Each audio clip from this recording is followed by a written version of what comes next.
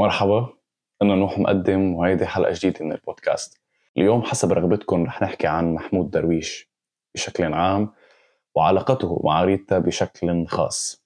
محمود درويش الذي وصف نفسه بالعاشق السيء الحظ، بدأت معاناته مع الحب مع ريتا الاسرائيلية.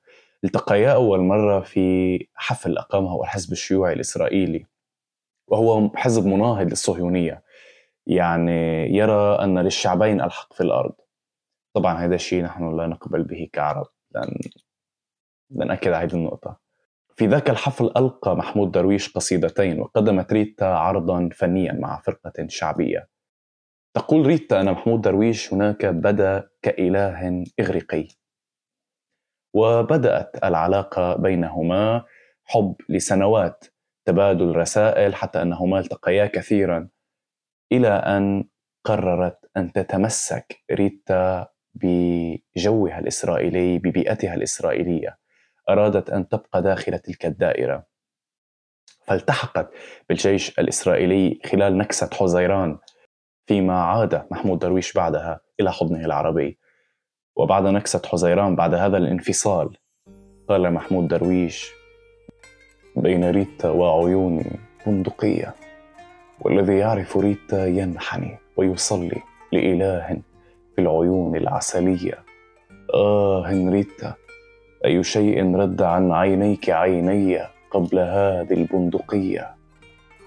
كان يا مكان يا صمت العشية، قمري هاجر في الصبح بعيدا في العيون العسلية، والمدينة كنست كل المغنين، وريتا بين عيوني بندقية. هلأ حسب رواية ريتا أنهما محمود درويش وريتا لم يلتقيا مجددا إلا بعد 25 سنة، وكان لقاء انفعاليا في باريس. عندها قررا أن يقضيا اليوم التالي سويا، ولكن في اليوم التالي لم يفتح درويش الباب لريتا، وحين هاتفته من هاتف عمومي طلب منها ألا تحادثه مجددا، وأن تنسى كل هذه القصة، وأنها ليست حبيبته أصلا. تقول ريتا أنها بكت بشدة بعد هذا الاتصال. بعدها قالت ريتا أنه اتصل بها في عام 2000 حينما أراد وزير الثقافة الإسرائيلي إضافة 3 قصائد لدرويش إلى المنهاج الإسرائيلي، وكادت أن تسقط حكومة إسرائيل عندها. فقال درويش لريتا على الهاتف: هل أنا مهم إلى هذا الحد يا ريتا حتى تسقط حكومة إسرائيل بسبب 3 قصائد من قصائدي؟ ختمت ريتا لقاءها قائلة: أعطوا الحب فرصة كي ينتصر. خلال لقاء ريتا بتقول أنه في قصيدة لمحمود درويش تغضبها، اللي هي أيها المارون بين الكلمات العابرة، كتبها يوجهها لإسرائيل.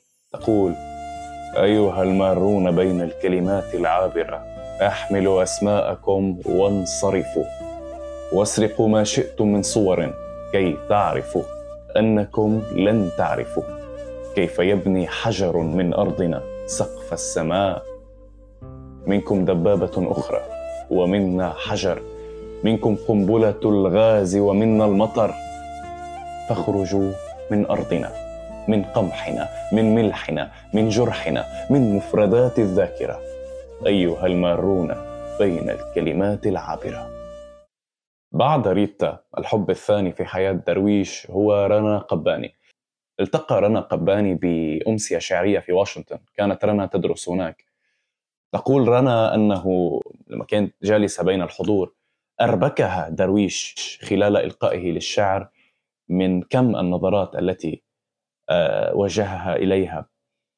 فبعد الحفل، بعد ساعة من الحفل، طلب يدها، وهذا الغريب في القصة. والأغرب أنهما تزوجا بعد أقل من 24 ساعة من التقائهما، لكن طبعا لم يدم هذا الزواج طويلا. تروي رنا قصة طريفة حصلت بعيدا عن محمود درويش العقلاني الذي نعرفه. في إحدى المرات زارهم أصدقاء محمود درويش دون سابق إنذار، وفي هذه الزيارة وسخوا كتير وتركوا كتير رجالة بالمطبخ. فغضبت هنا رنا قباني وقالت لدرويش: أنا لن أغسل الأطباق، إن هم أصدقائك، هم من تسببوا بهذه الفوضى، فأنت من سيغسل هذه الأطباق. ليلا صحت رنى على صوت تكسير صحون لتذهب إلى المطبخ وتجد أن درويش يحطم الأطباق جميعها تهربا من غسلها. أما زواج محمود درويش الثاني وهو الأخير فكمان قصة لطيفة له. رأى محمود درويش امرأة جميلة جدا لفتت نظره في حفل لصديق لديه. لم يتكلم محمود درويش مع هذه المرأة، لكنه بعدها أقام حفلا في منزله ودعا كل من كان في حفل صديقه لمنزله كي تتسنى له رؤية هذه المرأة. لكن للأسف لم تأتي هذه المرأة، حضر الجميع ما عدا هذه المرأة. كرر محمود درويش هذه الاستضافات بهدف رؤية هذه المرأة ولم تأتي قط.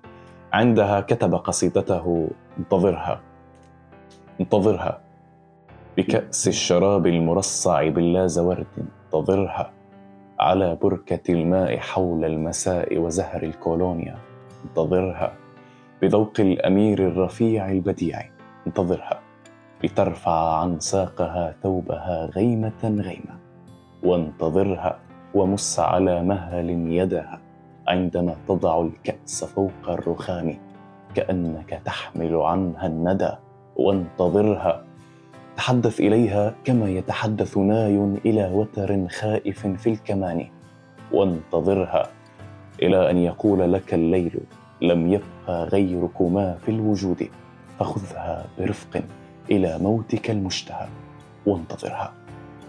طبعا لاحقا التقى محمود درويش هذه المرأة مصادفة في منزل صديقه وتعارفا إلى أن تزوجا لاحقا، لكن للأسف أيضا انتهى هذا الزواج بالطلاق.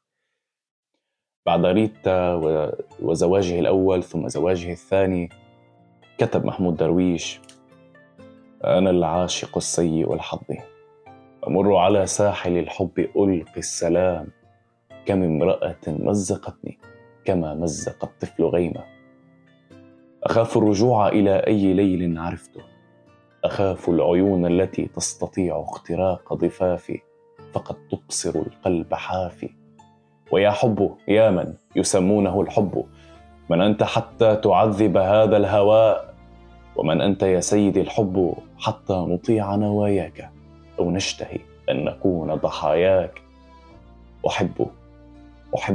أحبك لا أستطيع الرجوع إلى أول البحر، لا أستطيع الذهاب إلى آخر البحر، قولي إلى أين يأخذني البحر في شهوتك، وكم مرة سوف تصحو الوحوش الصغيرة في صرختك، دعيني اتركيني كما يترك البحر أصطافه، أنا العاشق السيء الحظ لا أستطيع الذهاب إليك ولا أستطيع الرجوع إلي، تمرد قلبي علي.